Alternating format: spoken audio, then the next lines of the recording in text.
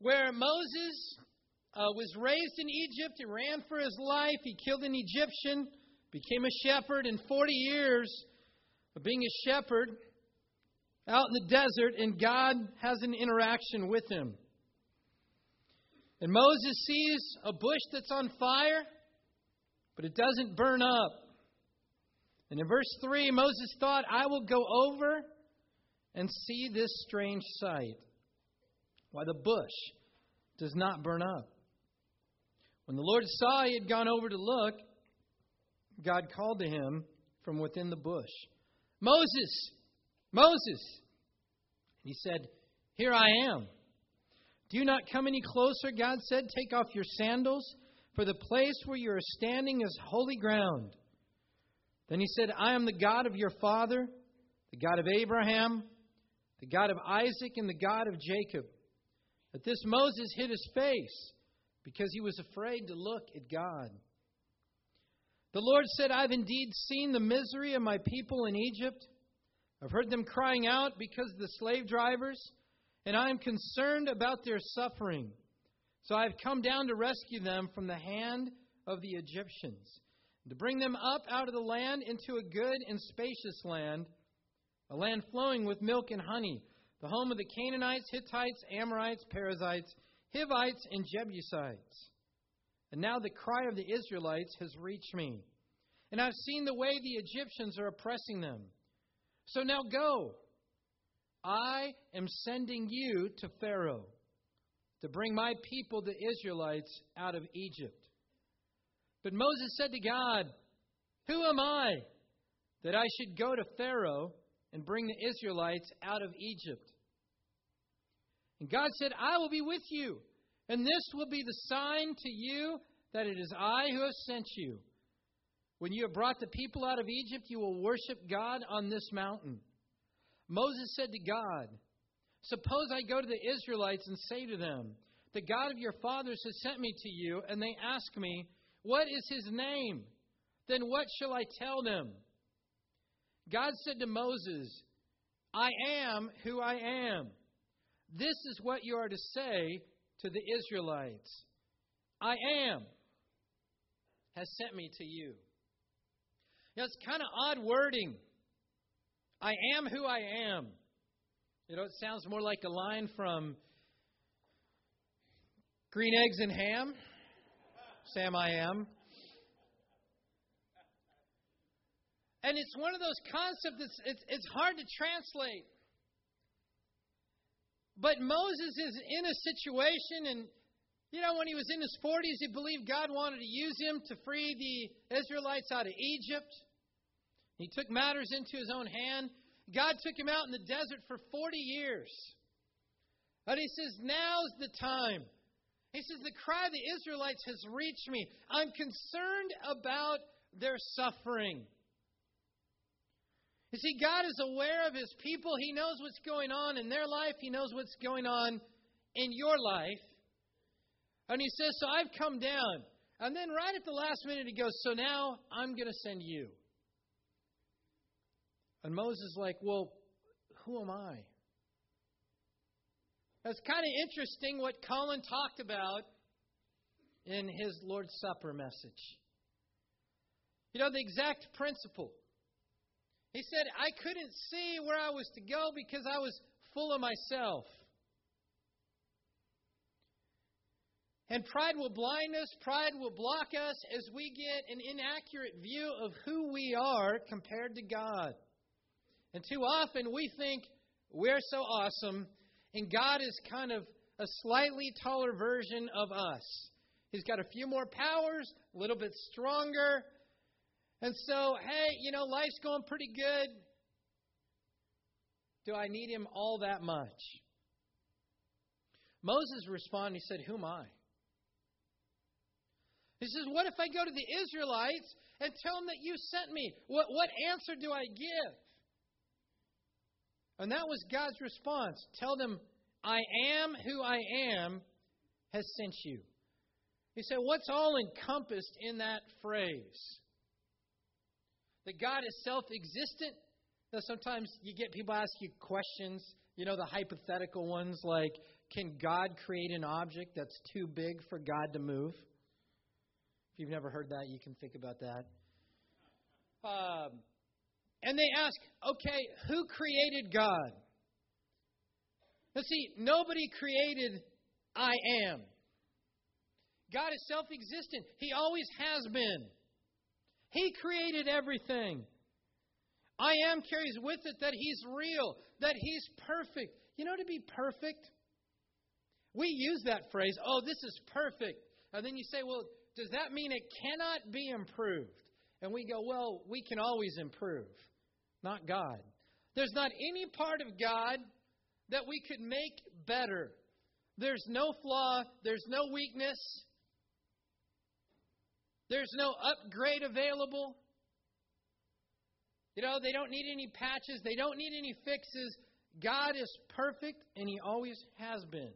And what's amazing, He is unchangeable. That means you can rely on God. Humans will let us down, and they have let us down. Why? Because we're all sinners.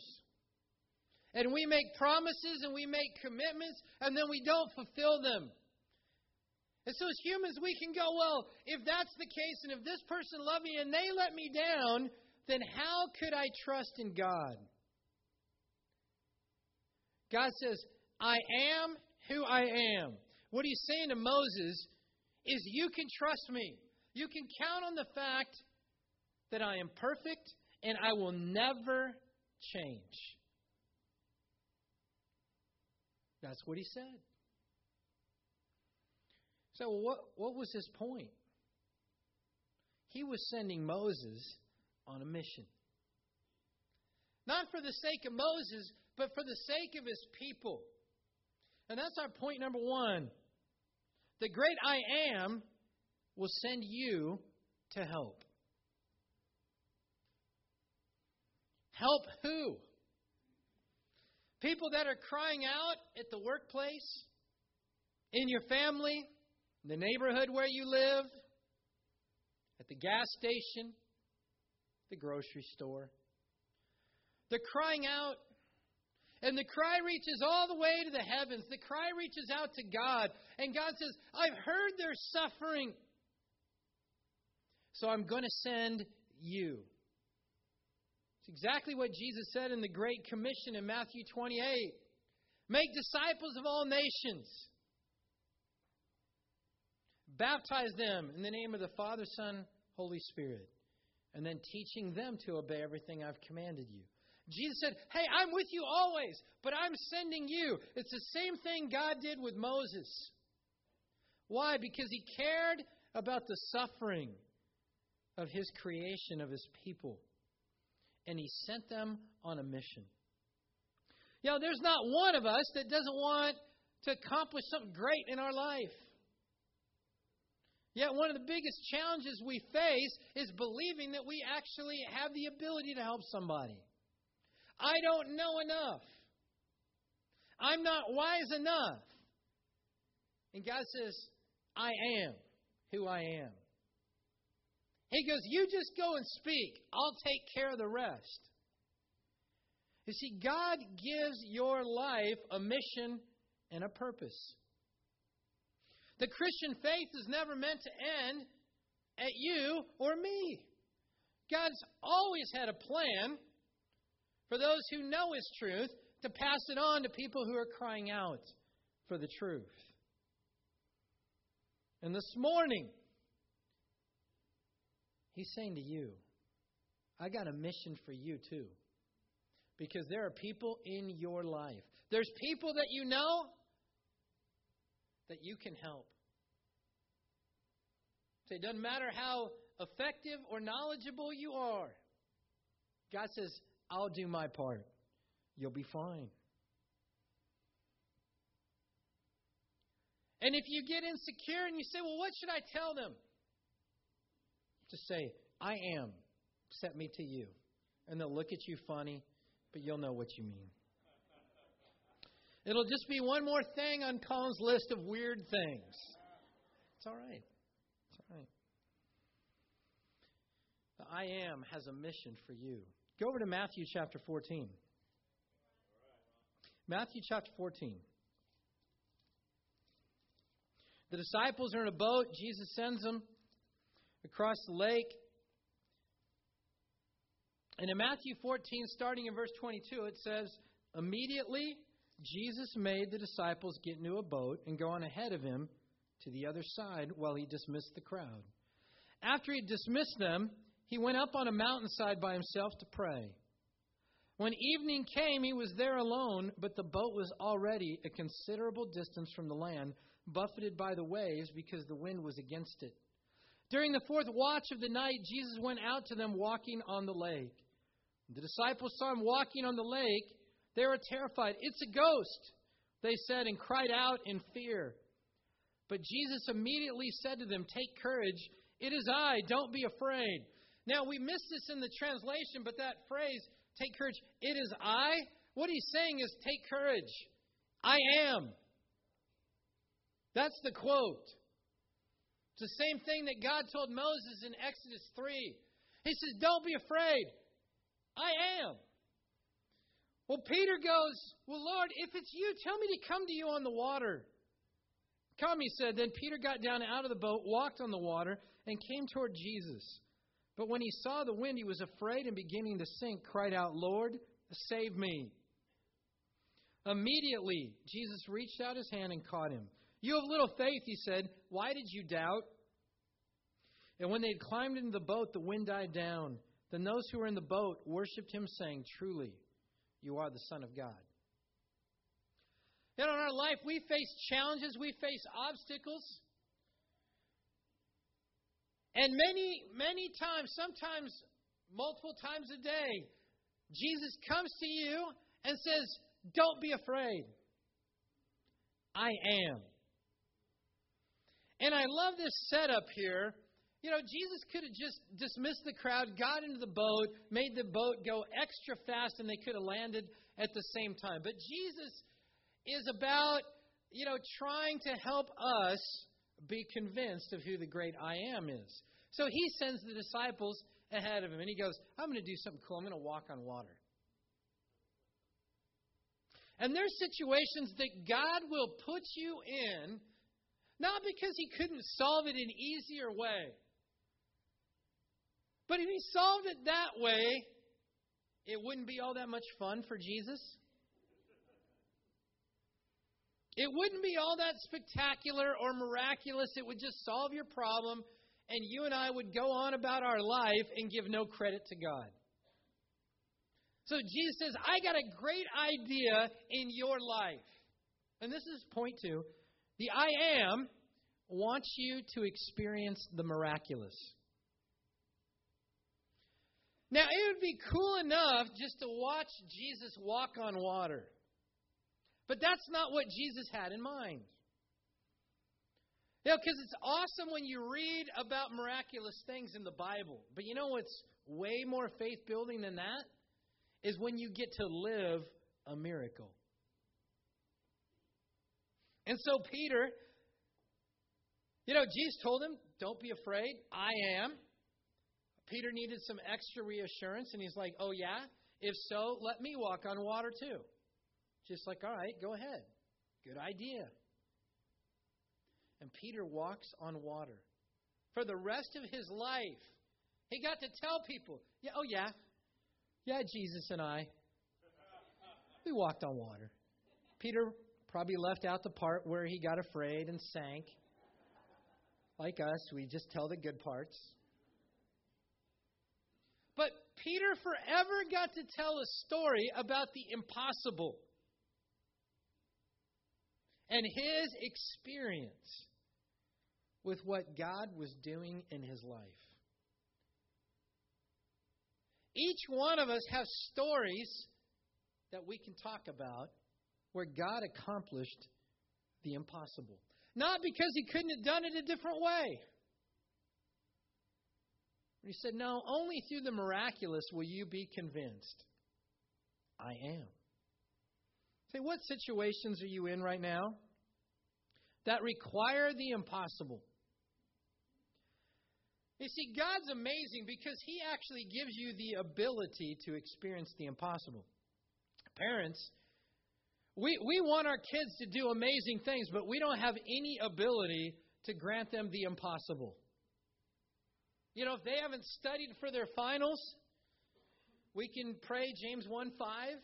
You know that prayer, college students? If any of you lacks wisdom, he should ask God, who will give freely without finding fault. You need to know that prayer if you haven't prepped.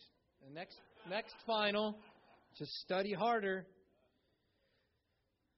But, you know, I remember as a young Christian, I would pray prayers like, God, you know, you get home late and you're getting up early and you're going to get like 3 hours of sleep. And you say, God, give me 12 hours of rest and 3 hours of sleep. I don't know if that's really the miraculous, but God got me through the next day. But God has granted you an unbelievable privilege into the realm of the miraculous, where He wants to do God-only things in your life. No coaches, teachers, mentors, they can train you, they can educate you, they can encourage you and spur you on. But even with the best human effort, they can't help you accomplish the miraculous. But the great I Am can. And if you look for it, you're going to see situations that you go, oh my goodness, I never would have imagined this. You know, connections that were made, circumstances that happened, and you look back and you go, what are the chances of that? You know, the whole way that my wife became a disciple in Halifax, Nova Scotia, is there was a disciple from San Diego that got chosen to be on the Canadian Women's Olympic basketball team that trained in Halifax. And so she flew there to Halifax to be on the Olympic team.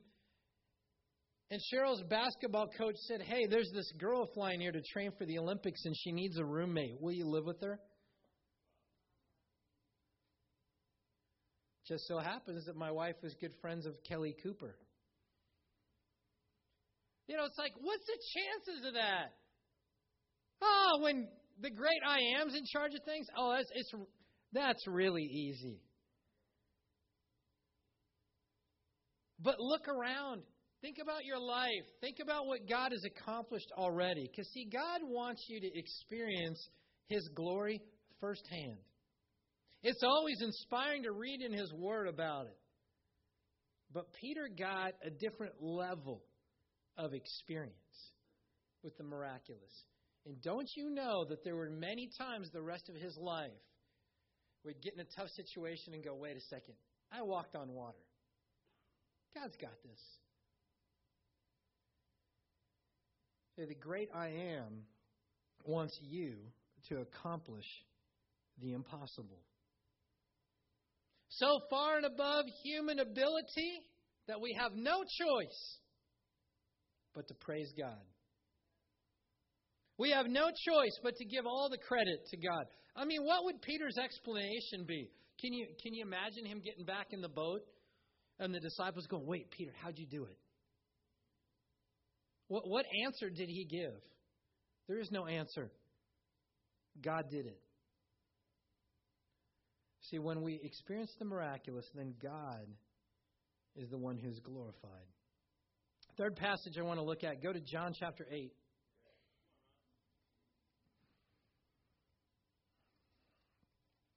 John chapter 8.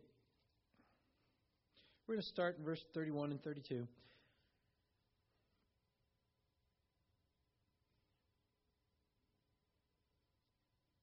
To the Jews who had believed him, Jesus said, if you hold to my teaching, you are really my disciples. Then you will know the truth, and the truth will set you free. They answered him, we're Abraham's descendants and have never been slaves of anyone. How can you say we shall be set free? Now, these are highly educated Jews. Now, I don't know what you think about their response. You know, Moses in the Red Sea was not some little blip in Jewish history. Say, so where do they say? We've never been slaves of anyone. Oh, really? Then why did Moses have to pull you out of Egypt? Why did God have to have all the plagues? Why did you have to have the Red Sea? But when we get in a prideful state of mind, we'll say stupid things just like this. How dare you? Jesus saying, listen, belief's not enough. You got to hold to my teaching, then you're really my disciples. And then there's a whole different level of life out there. Then the truth will set you free. And they were upset. And you can go and read the interaction that they have here. It's pretty intense. Jesus gets to the point where he says, man, you're a child of the devil. That's where it goes. Verse 47, we'll pick it up. He says, he who belongs to God hears what God says. The reason you do not hear is that you do not belong to God. The Jews answered him, aren't we right in saying that you are a Samaritan and demon-possessed? I am not possessed by a demon, but I honor my Father, and you dishonor me. I'm not seeking glory for myself, but there is one who seeks it, and he is the judge. I tell you the truth, if anyone keeps my word, he will never see death. At this the Jews exclaimed, now we know that you are demon-possessed. Abraham died, and so did the prophets. Yet you say that if anyone keeps your word, he will never taste death. Are you greater than our father Abraham? He died, and so did the prophets. Who do you think you are? Jesus replied, if I glorify myself, my glory means nothing. My Father, whom you claim as your God, is the one who glorifies me. Though you do not know him, I know him. If I said I did not, I would be a liar like you. But I do know him and keep his word. Your father Abraham rejoiced at the thought of seeing my day. He saw it and was glad. You are not yet 50 years old, the Jews said to him, and you have seen Abraham? I tell you the truth, Jesus answered. Before Abraham was born, I am. At this, they picked up stones to stone him, but Jesus hid himself, slipping away from the temple grounds.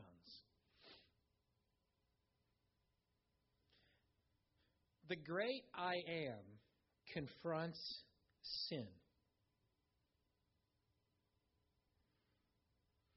He wants you to help. He wants you to experience the miraculous.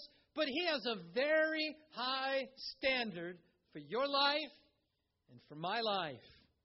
And when things aren't where they need to be, he will confront sin. In this case, they didn't like it. They didn't like it at all. And they went after Jesus. They called him demon-possessed. Do you realize they couldn't have been more wrong in their view? It's not possible to have a more inaccurate view of who Jesus was than they did.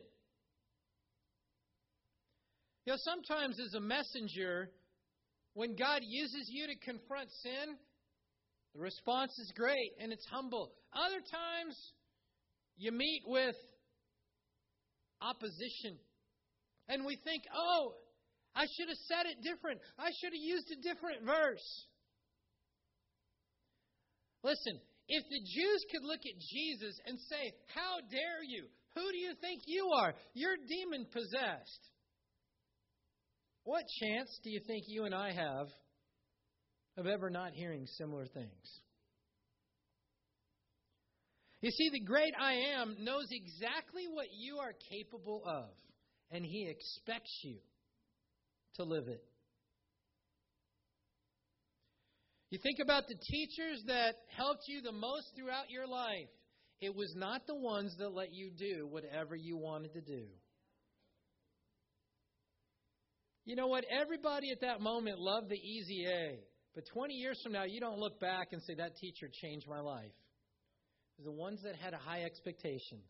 It's the coach that had high expectations. It's the mentor that saw you greater than what you saw yourself and expected you to live it out. And even though we try and make excuses and say, I can't do it, it's too much, I'm too busy, the great I Am says, nope. I fully expect you to deal with sin in your life. What I love about God is He holds every single one of us to account. But He also has a solution. And a little earlier in John chapter 3, He tells us what it is.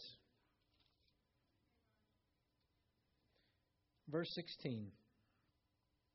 For God so loved the world that He gave His one and only Son, that whoever believes in Him shall not perish, but have eternal life. For God did not send His Son into the world to condemn the world, but to save the world through Him. Whoever believes in Him is not condemned, but whoever does not believe stands condemned already, because he has not believed in the name of God's one and only Son. This is the verdict. Light has come into the world, but men love darkness instead of light, because their deeds were evil. Everyone who does evil hates the light, and will not come into the light for fear that his deeds will be exposed. But whoever lives by the truth comes into the light, so that it may be seen plainly that what he has done has been done through God. The great I Am says, I want you to come and be with me. But sin cannot exist where I am. He says, and you're capable of dealing with sin. I've given you a solution. I sent my Son to die on the cross for you. But there is no option of you making it to heaven without resolving the sin problem in your life. People will ask, how can a loving God send anyone to hell?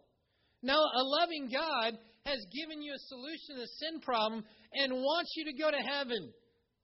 But because He's given us free will, He won't make you go where you don't want to go.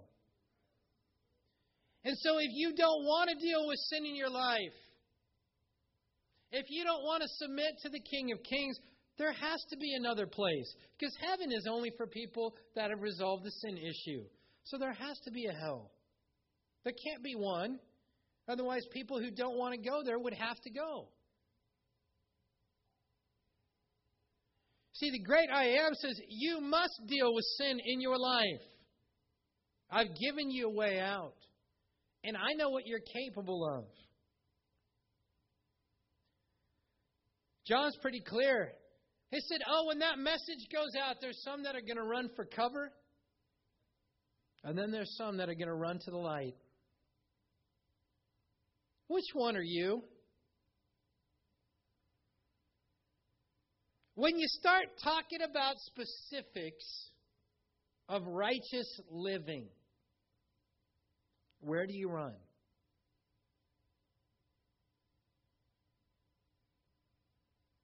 Say, what about your relationship? Is it pure? Is it immoral?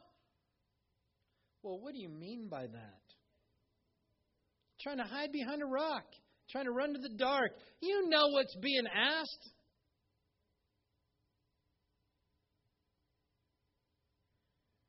Are you honest? Are you initiative? Or do you have to get backed in a corner?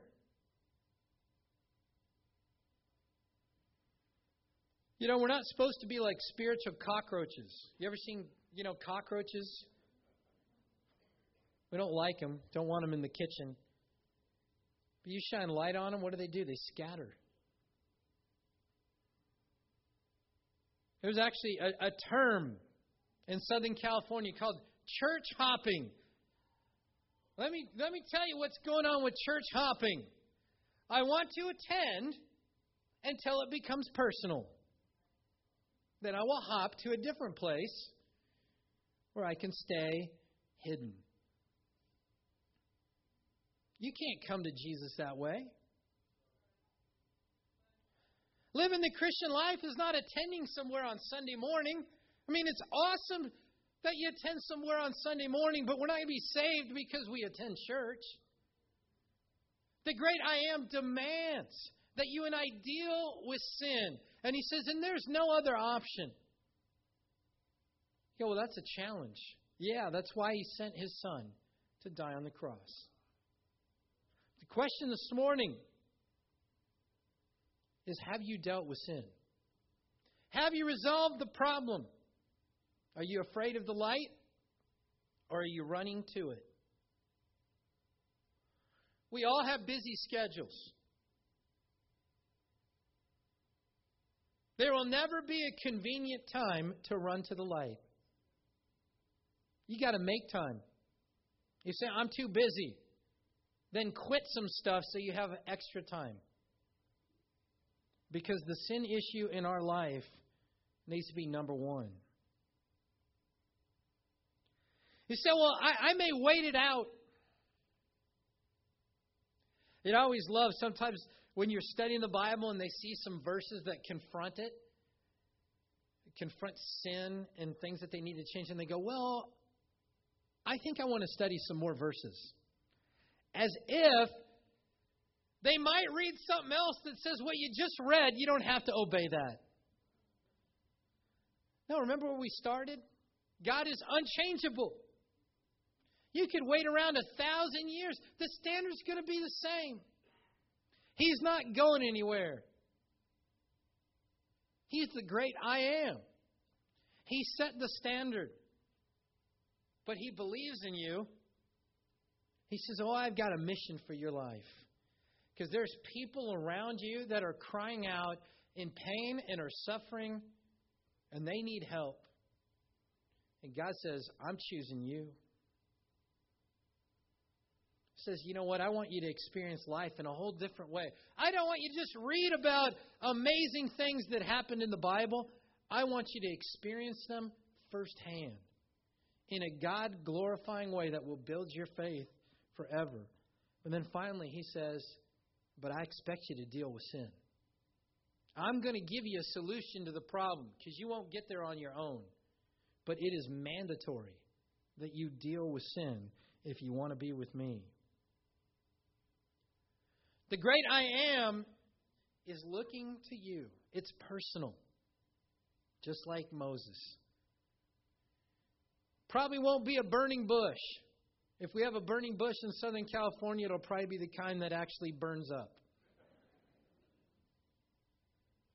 But God is speaking to you. God's trying to get your attention. God wants you to understand who He is and the plan that He has marked out for your life.